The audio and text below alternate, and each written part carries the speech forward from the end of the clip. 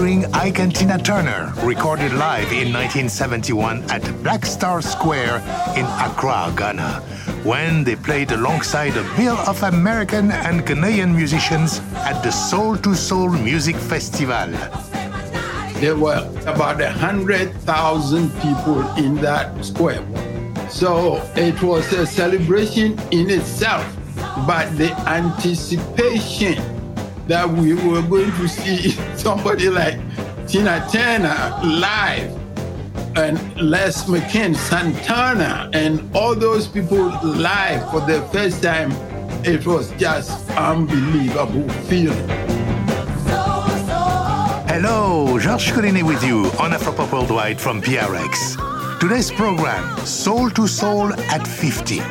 We'll talk with some musicians and audience members who took part in the festival, as well as Duke Professor Tsitsi Ella Jaji, author of Africa in Stereo, Modernism, Music and Pan-African Solidarity, about the rich legacy of musical to and from in the Black Atlantic. The Soul to Soul Festival was held on March 6, 1971, in celebration of Ghana's Independence Day. The concert, which featured Wilson Pickett, Ike and Tina Turner, Santana, the Voices of East Harlem, and others, was produced by the American father-son team of Ed and Tom Musk. Here is Tom. My family was very interested in West Africa, and we were making a movie in Nigeria, and since we were there, James Brown came to town to do a concert. And because of my background, I was a hippie back in the 60s, we came up with the idea of trying to do a concert with James Brown right there in Nigeria.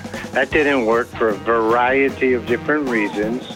So my parents had contacts in Ghana, and so we reached out, and everybody thought it was a great idea to do a concert with American black artists. So that's how it basically started, was because we were there, because of our interest in the culture, it all came together for a concert that still here we are 50 years later, and there's more interest now than there was then.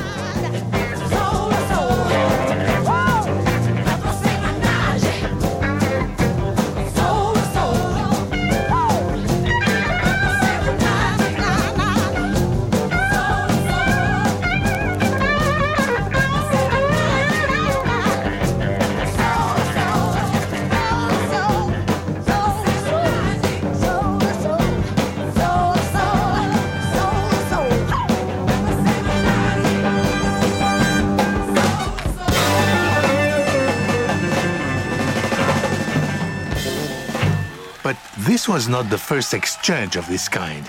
It was actually Louis Armstrong who first visited the country in 1956 during the filming of Satchmo the Great, a film produced by Edward R. Murrow documenting the great jazz musician's global travels. And while in the Gold Coast, Armstrong's first concert was widely popular. It was written that after the show, crowds lined up the streets of Accra, and a mile-long procession followed Armstrong back to his hotel. In a single performance in Accra, Armstrong and his all-stars played to an audience of 100,000 people. The police said it was a record for the Gold Coast, and it may well have set the world's record in the entire history of music. Here is Tsitsi Ella Jaji, author of Africa in Stereo, Modernism, Music and Pan-African Solidarity. Louis Armstrong went to Ghana when it was still the Gold Coast in 1956. And for me, that is the beginning of, say, the concert planning process for Soul to Soul in 1971. In Ghana, Louis Armstrong was completely convinced he was a Ghanaian because he met a woman in a market who was so much like his grandmother that he was convinced that this is where he came from. That was musicologist John Collins, longtime friend of our program and a resident Ghanaian music expert here at Afropop. There are these incredible images of Armstrong getting off the plane with his trumpet in hand, a brass band of high life musicians there to welcome him, playing what he knows as the tune Sly Mongoose, and they are singing All For You. And they jam right away because this is a song and a repertoire and a way of relating to music that makes sense and that they have engaged in on both sides of the Atlantic. The Ghanaians claim the song as a high life. In fact, it's one of the oldest high lives in Ghana. But he recognized the melody. He said that he recalled his grandmother singing the tune. Later on, some other research showed that the melody of All For You was in fact a song called Sly Mongoose, the Jamaican calypso or mento song, which was recorded in the 30s and 40s. And there were various renditions of it. So I think Louis had forgotten where he had heard the melody. He just recalled it. So there was a controversy about whether it's an American music come to Africa or an African music gone to America. But it was sort of proving the point that the to and fro between the two sides of the Atlantic have been going on for a long time. Slide a mongoose, now your name gone abroad. Slide a mongoose, now your name gone abroad. Mongoose slide from Jamaica, slide right on down to Cuba. Wouldn't stop on the reach America, slide a mongoose. In 1800, when Jamaicans came to Sierra Leone, Freetown, the very first time that they brought Caribbean music to Africa, most people think African music goes to America during the days of slavery, but there was a trickleback of African music from the Americas, or African-American Caribbean music, with freed slaves, Brazilian, Jamaican, Maroons, black soldiers fighting in the regimental armies of the British and so on.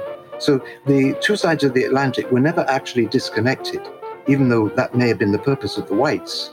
But in fact, there was a constant to and fro. And there was also, black nationalists like Du Bois and Padmore. There was a constant going and to and fro behind the backs of the colonialists. And music was actually one of the earliest reconnections. People give it different names. They call it the boomerang effect. They call it the homecoming of African music from the Americas to Africa, or a feedback mechanism. But it's been going on for a long time.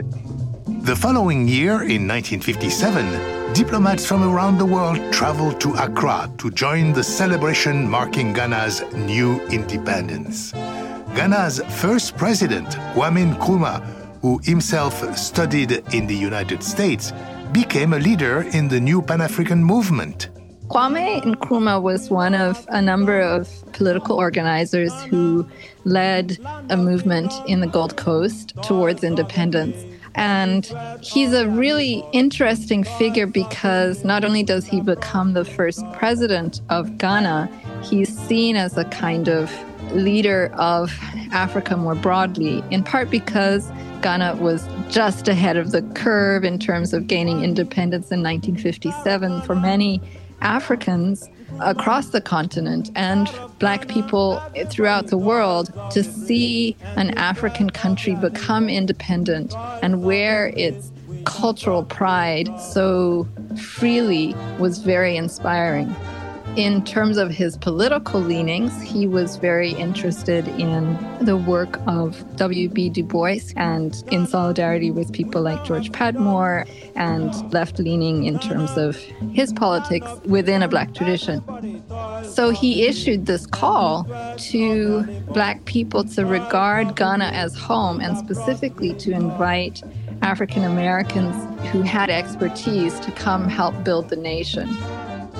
You have dentists and doctors, etc., who moved there and became important long-standing members of the expatriate community there. Maya Angelou spent a year there in the 60s and writes about it in a wonderful book called All God's Children Need Traveling Shoes. Toils of the brave and the sweat of their labors, toils of the brave which have brought results.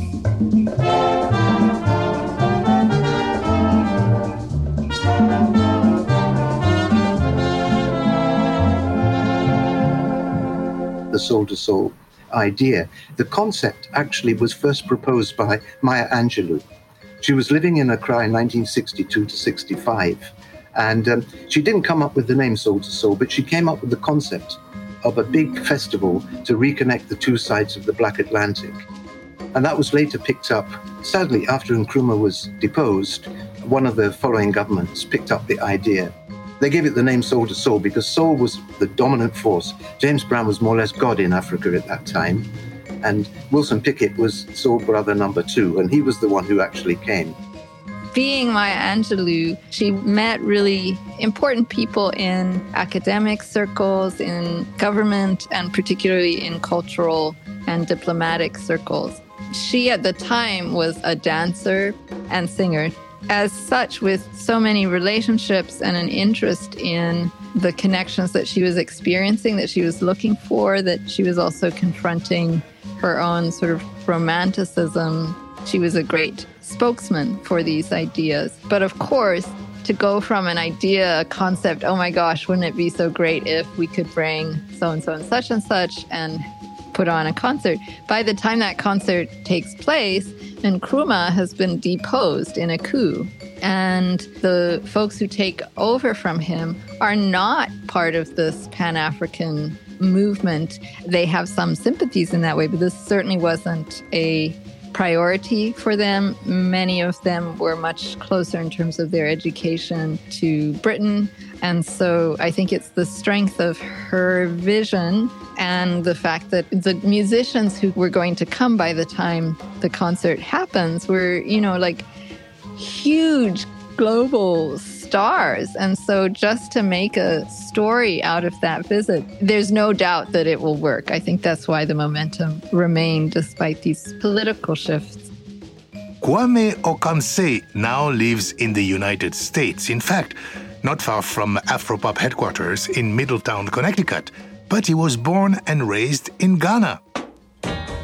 As a young man of 27, when the Soul to Soul Festival came to Ghana, he, like so many of his peers, was ecstatic for the hits coming out of America. We knew about everybody, all the musicians. Here in the U.S., you don't do that. But Ghana, when somebody who sells records, they will have the loudest speakers and put on all their albums and play them as loud as anybody can hear them, just to attract customers. So with that, we had every song that came out of the U.S. African-American music was just playing good, and it's not new that this music had been circulating in Africa and became really important to local popular cultures. Having the recent soul records, having your bell-bottoms, and being able to dress with that kind of panache was such an important way to mark yourself as part of the youth generation. You still had all these older figures who were the figures of authority, and many of them were very beholden to the colonial powers, even if they were defying them. Much of their education, their idea of structures, societal order, all of that kind of thing. The youth movement was something really different. And so there's that happening. And then I think what's really cool in the 60s is that it's a mutual interest, right? This is starting to be the period when people are going to wear their tashikis and take African names, and really a sense of identity among African Americans that Africa mattered. The mere fact that the Soul to Soul concert took place, I think, is really fascinating in that moment when Blackness meant something globally. For months, we knew it was coming, Soul to Soul. They had made billboards on the highways and on trucks and buses, and they did a very good job advertising this thing. So by the time the event came around, we were all looking forward to some events. We always used to do big stuff for independence celebration, just like we do here for July 4th. And the price was not that bad. They had several sections where you could pay extra to get closer, and then a little less if you were in the stands and with the crowd. And I wanted to be with the crowd. That's where the action was. For me, I thought I was a kid. If you think about Woodstock here in US, it was similar, with the difference that we never had rain. It was beautiful, 24-hour event, and it was memorable. Meanwhile, across the Atlantic, a group of American musicians were boarding a plane at the Kennedy Airport in New York City, bound for the festival in Accra. For many, it would be the first trip to Africa. And among the group was Kevin Griffin, singer of the group The Voices of East Harlem, who was only 12 at the time. Let me tell you a little bit about Ghana. This was the first country in Africa that became independent after World War II. In 1960, they broke away from the British. When they said we are approaching the airport, the airplane got eerily silent because all of the jubilation, all of the laughter, all of the fellowshipping, all of the joking, all of the human aspects of these great artists all sort of melted in one pot when they said we're about to land. I'll never forget how quiet it got. To see the shift in the airplane, the mood changed. It struck me as something is going on here. This is different. And then when we landed, and they said, welcome to the motherland, that was the first time I've heard that phrase. And it was at that point that my attention shifted. And when they opened up the door and we were greeted by that many of our African brothers and sisters, the music playing, and it impacted me that this show is not like all the other shows that we had ever performed in. And it was from that moment that I began to pay close attention. It was at that moment I began to grow up a little bit. It was at that moment I began to ask questions. And so the journey began. Oh my God, the American musicians come in and just seeing them. Some people knew they were coming at the airport. So days before this event, there had been people who welcomed them at the airport. Those were big events themselves. They had drumming and dancing and screaming at the musicians as if they were family. People who called their names, you would think it's somebody they knew from somewhere. But these were all Americans. But like they said, it's soul to soul, coming back home. For Kevin Griffin, the trip soon became an experience he would never forget, and many questions of his own identity began to take shape. The importance of why they called it the motherland. That was one of the main questions that I was interested in knowing. Number two, interesting enough, I said, I don't see any white people. I only see Black people here. And that was another revelation that was then given to me, the significance of Africa. And then from there, I was able to say, oh, that's why they called it soul to soul. We're bringing our soul to the soul of Africa. In the days leading up to the concert, the promoters of the festival had arranged for the musicians to visit various villages and cultural sites throughout Ghana. They experienced the local food, journeyed north to the mountain village of Aburi, where they exchanged song and dance with the population. Nana, the Voices of East Harlem would want to sing to you.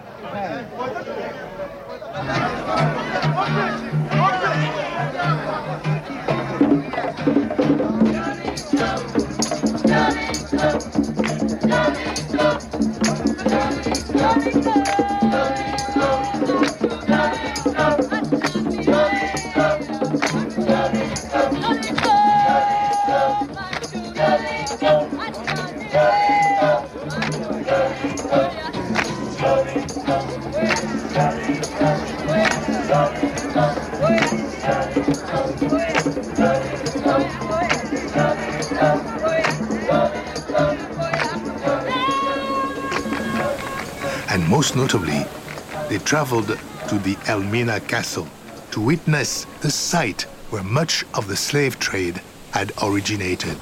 Here is Mavis Staples recounting her experience in the Soul to Soul documentary film. These were thick brick walls, stone. These are rooms where the slaves were brought when they unloaded the slave ship until they sorted out who was to stay. These shackles were still in the brick, where they would be shackled by their wrists and their foot.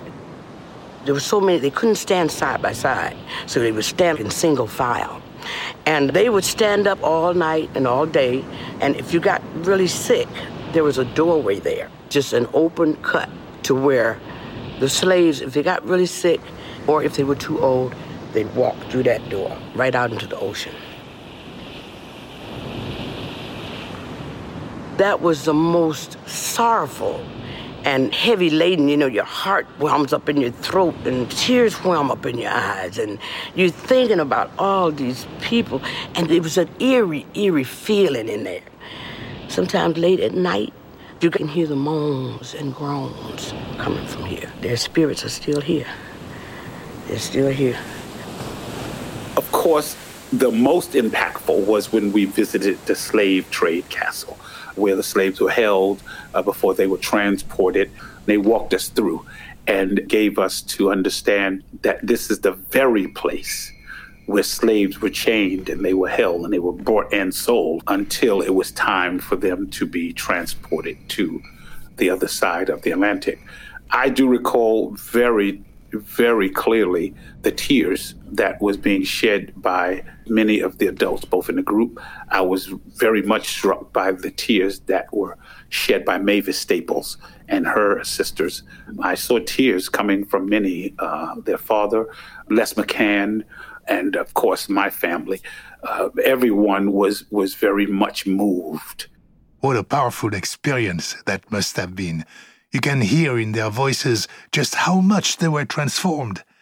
Moved by her experience visiting the castle, Roberta Flack later performed the African-American spiritual "Oh Freedom" during her set at the festival. Oh, freedom. Oh, freedom over me. And before I'd be a slave, I'd be buried in my grave and go home to my Lord, and I'd be free. There'll be no more weeping,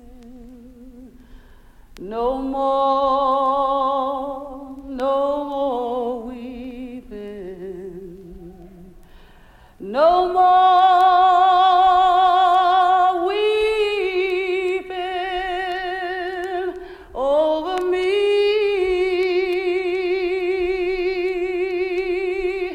And before I'd be a slave, I said I'd be buried in my grave, and I'd go home to my Lord, and I'd be free. Oh, freedom. Oh, freedom. Oh, freedom over me. And before I'd be a slave, I said I'd be buried in my grave, and I'd go home to my Lord, and I'd be free.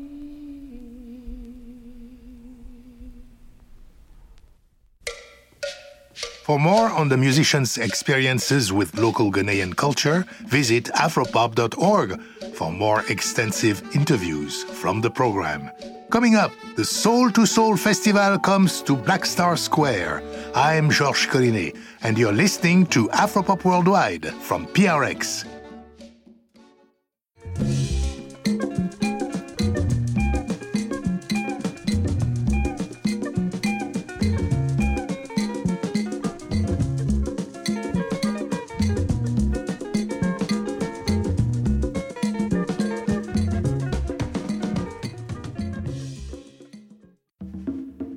I probably heard about it on the grapevine. I mean, it was advertised all over the place.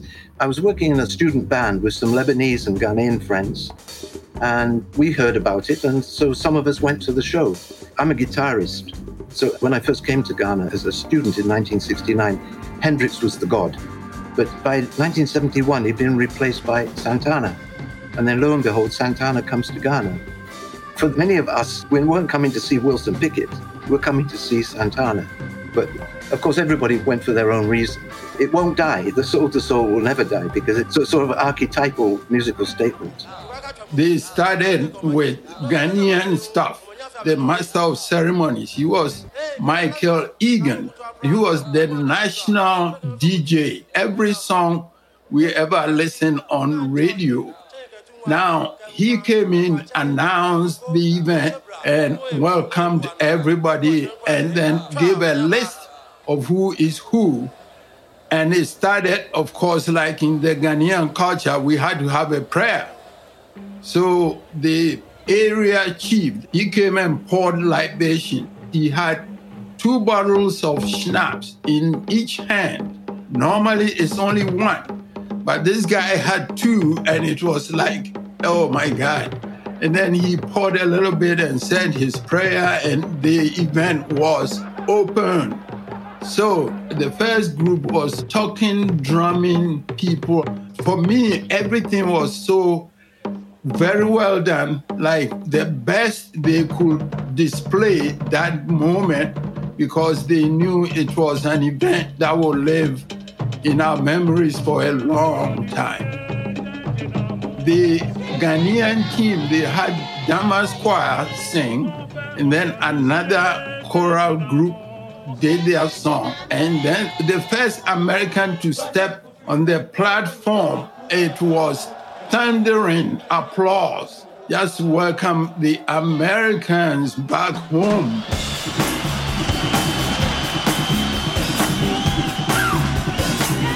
The first American group to take the stage was the Voices of East Harlem. It was a sea of people, a sea of African people. The number was nothing new to me, because you must understand, we did the Isle of Wight. We did Madison Square Garden. You know what I'm saying? So seeing a sea of people was nothing new to me.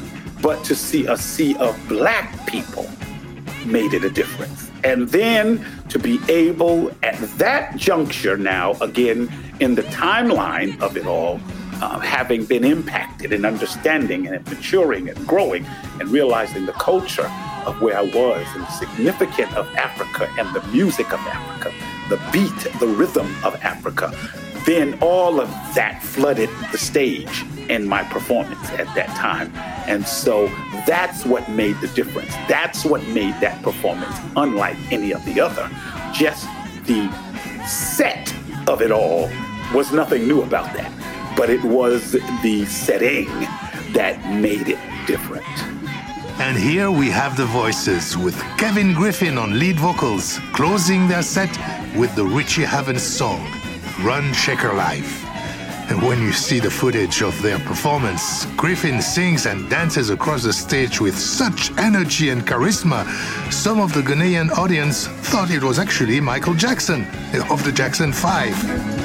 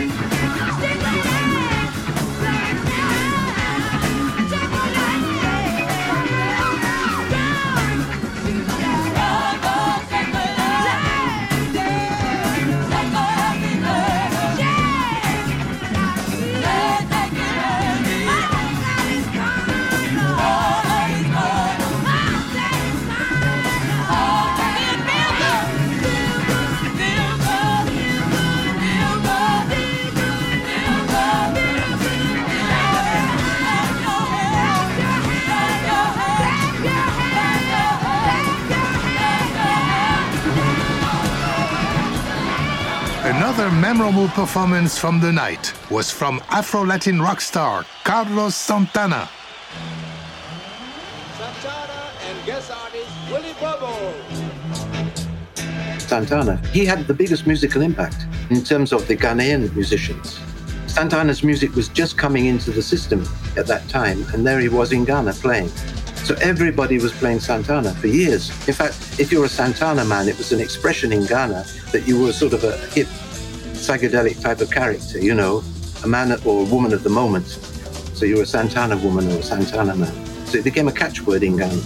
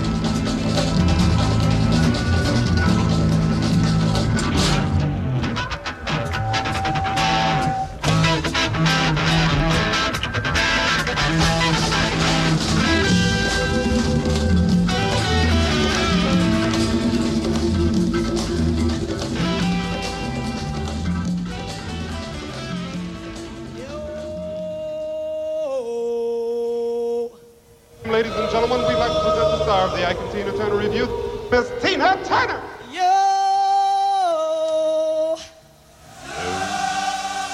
I was very, very, very close relationally to Ike and Tina Turner.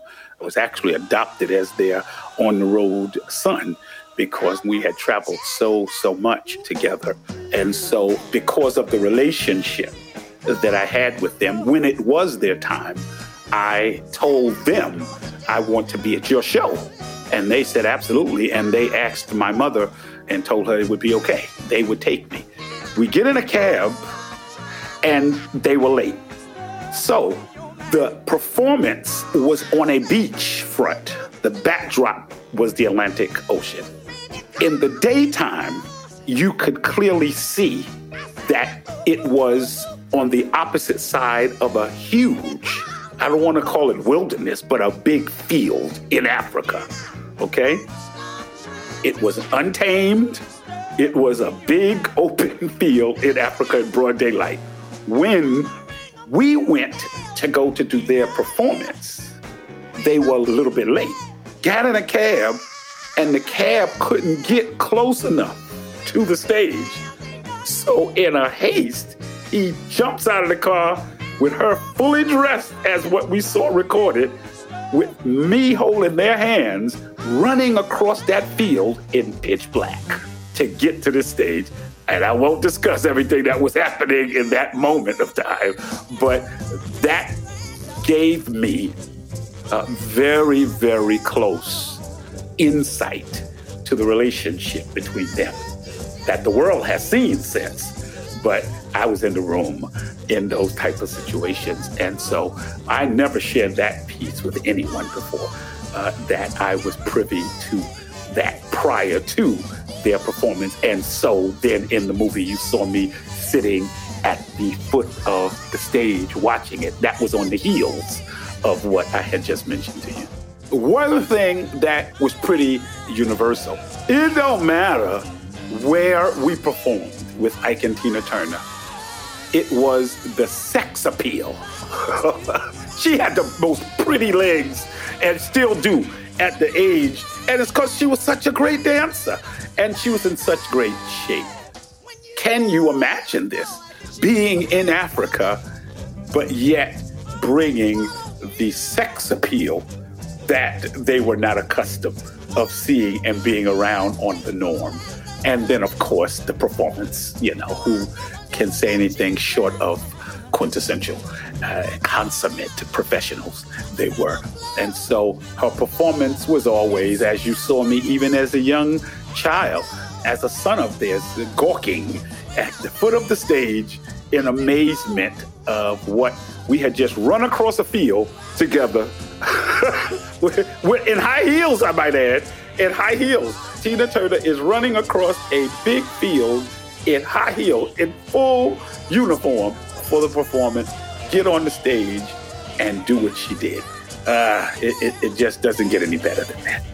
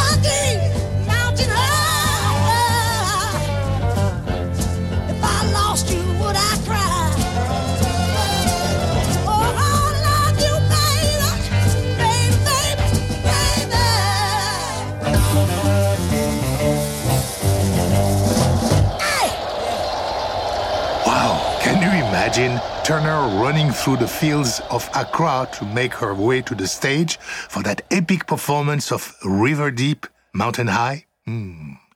But it wasn't just Tina and Ike making a strong impression on the local crowd.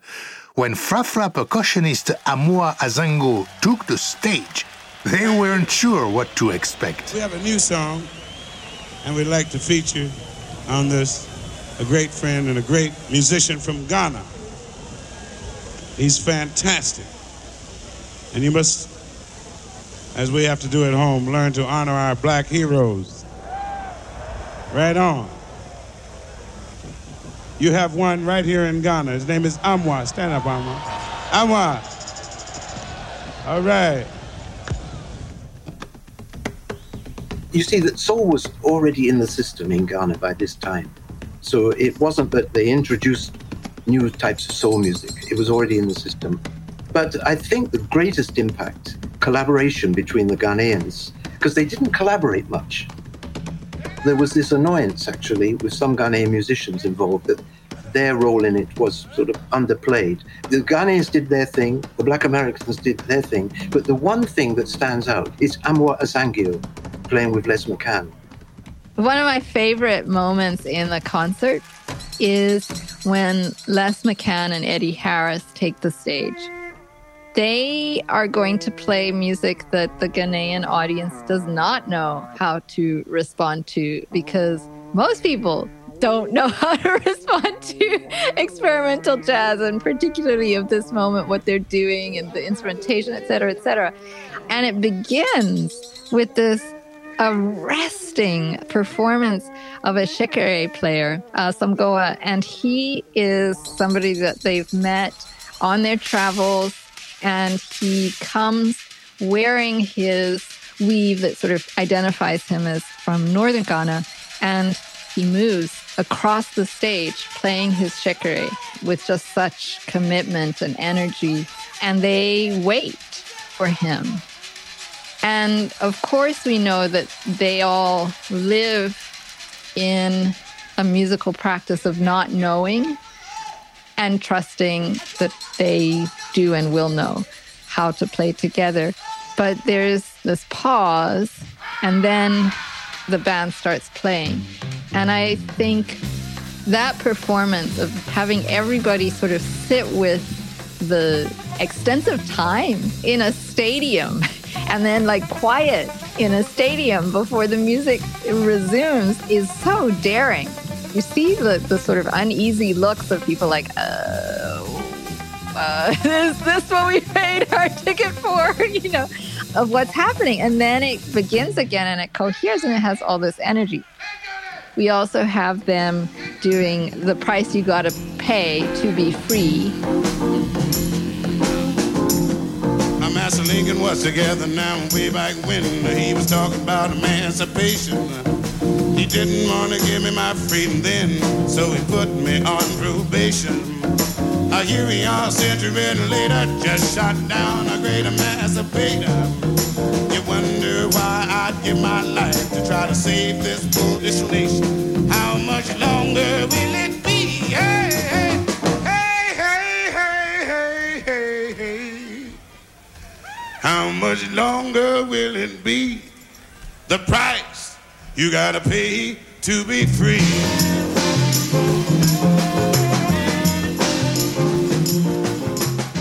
And then you've got the staple singers asking, when will we be paid for the work that we have done?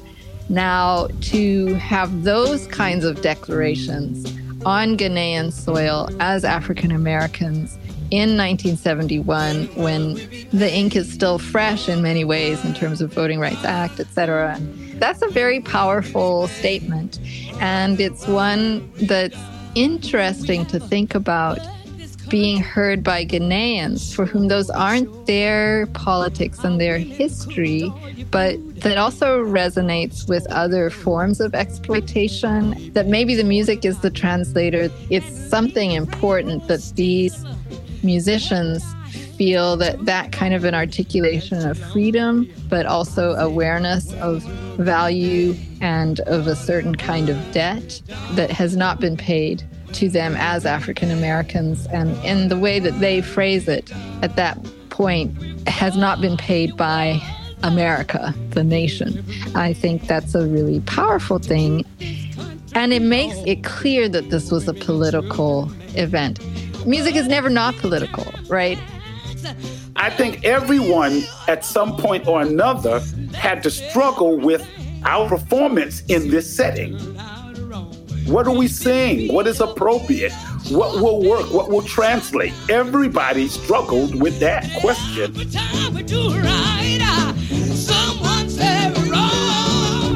When will we be paid for the work we've done?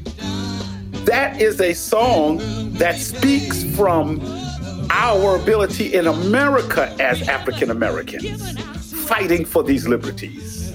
And still, even today, we still don't have them all on the plate. So you're just living in this environment as a rich and proud people, understanding that Earth and all of humanity began on the soils of Africa. Tell me now, I want to know, will we ever be paid?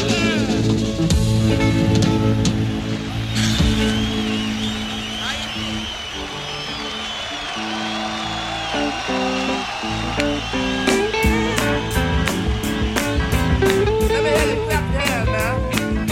Ooh, yeah. Y'all ain't got no soul. Oh, yeah.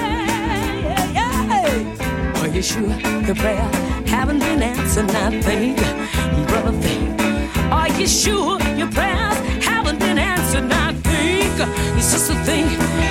Don't you dare say the good Lord didn't stop to hear you. He hears and sees everything you do.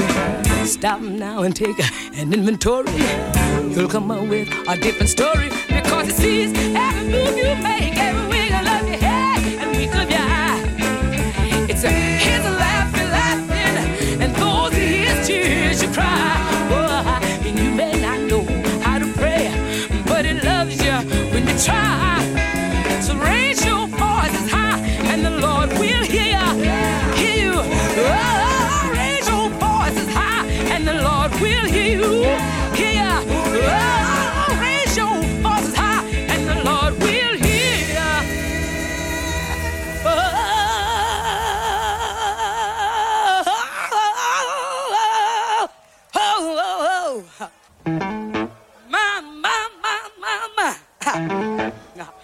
Oh, you gotta do is try him. I know for myself, cause I tried him late one Thursday evening. I remember when Staple Singers came on, and maybe said something about, you all don't have soul. What she said was, she didn't think Ghanaians were going to be that enthusiastic and be screaming and shouting like you do here in an American church, you know. But she did not know the people. We were in a trance. Everybody was like, is this real? We're looking at maybe Staple for real, and this is not TV. And so everybody was quiet. But as soon as we got relaxed, you could tell they were jumping on each other. The police had a hard time controlling the crowd. I remember I was in there and I kept thinking, I don't want to be trampled on just because I want to see these people. So to say we didn't have soul, I mean, are you kidding me?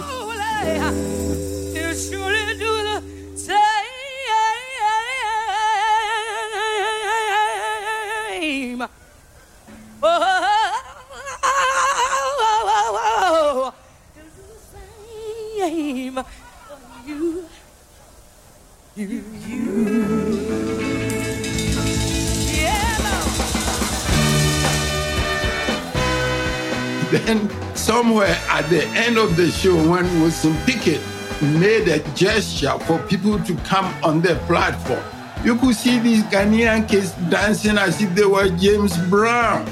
You know, we had the moves. I myself used to dance like, you know, I was encouraged. Really, the star of the show was Wilson Pickett. He was already a superstar in Ghana, partly because he was America's soul man number 2 after James Brown. At one point, some policemen who were meant to be on duty jumped on the stage and started to dance, because the policemen also liked soul music. That was when the place really erupted. So that day was like once in a lifetime event. We had soul. It was big. See that twinkle in your eye. I'm gonna wait till midnight hour. That's when my love begins to shine. You know it, girl, I know. Yeah, the soul in the midnight hour. Lord have mercy.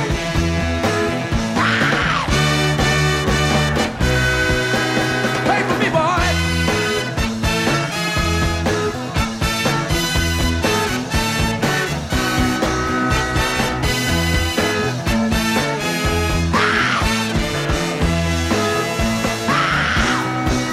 I'm gonna wait till the midnight hour. My life come tumbling down. I'm gonna wait till the midnight hour. That's when my love begins to shine. Just you and I. Oh, you in my arms. What Soul to Soul, that particular project and experience has done for my life, I could never, ever repay. The experience that Africa gave me as a young man turned my life around, matured me beyond comprehension, And I came home changed and understanding that there was more to life, there was more to me as an African American, and even today, with seemingly society embracing the social and racial injustice in this country, I can sit and say, we, the voices, soul to soul, we were way ahead of our time. The sad thing about it, that was the first and last time there's ever been a big show like that at Independence Square. A few years later, there was a first of a series of military coups. And so the government became sensitive about using those areas. That was the tragedy with Soul to Soul. We didn't see much follow-up or similar shows taking off. There were a lot of individual artists that came back. From that moment on, there were all sorts of, even West Indian musicians were beginning to come by the mid-70s, with the reggae music as well. So there's been a constant stream of Black American and Jamaican artists coming into Ghana, forming bands in Ghana, bringing sound systems to Ghana. But the actual Soul to Soul was it was sort of like a statement that was long overdue between the two sides of the Atlantic. That's why it was called Soul to Soul. It's another way of saying Black Atlantic, but in a more poetic way. And it was overdue in the sense that the original idea occurred during the Nkrumah days with Maya Angelou, and finally it took place in 1971 under a different government. So it was just a one-off, once and forever. But it was very important that it was done. It goes without saying that music is a global phenomenon. People listen across borders, even more so today when it's easy to access a lot of music online. You travel on crowded minibuses or chochos in Ghana and people are listening to music on their cell phones.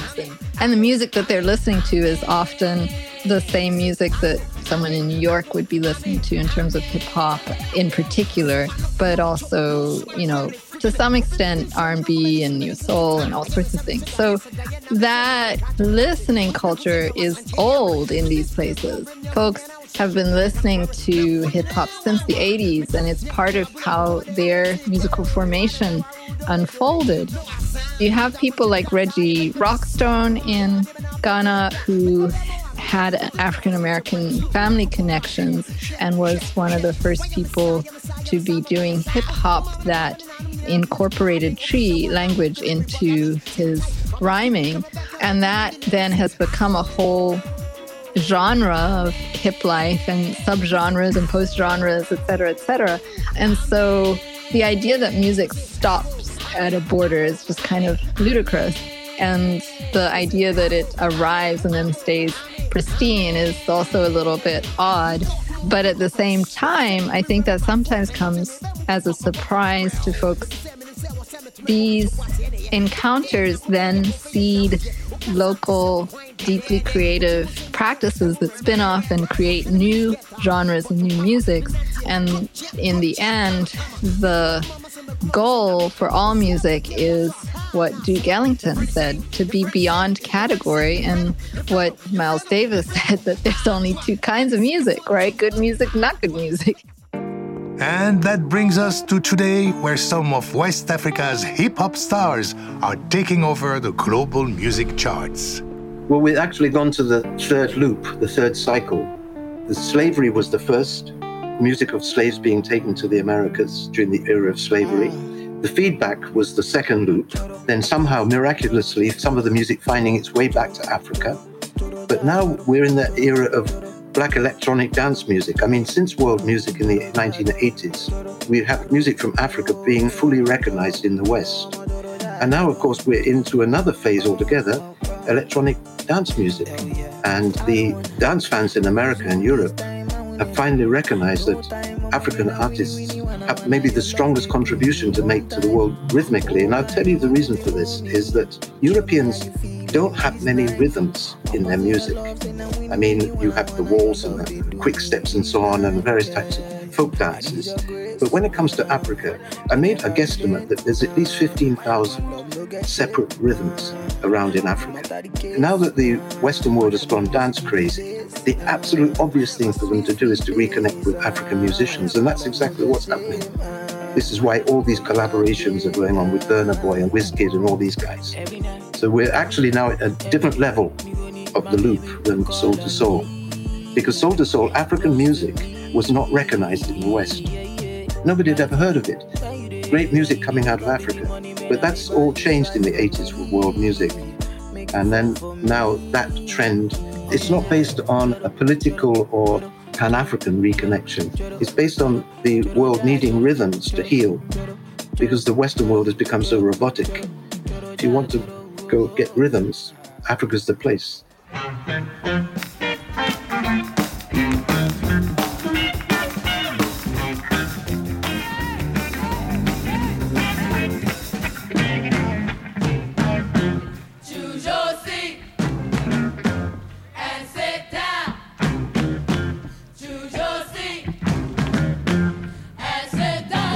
Funding for Afropop Worldwide comes from the National Endowment for the Arts, which believes a great nation deserves great art, and from PRX, affiliate stations around the US.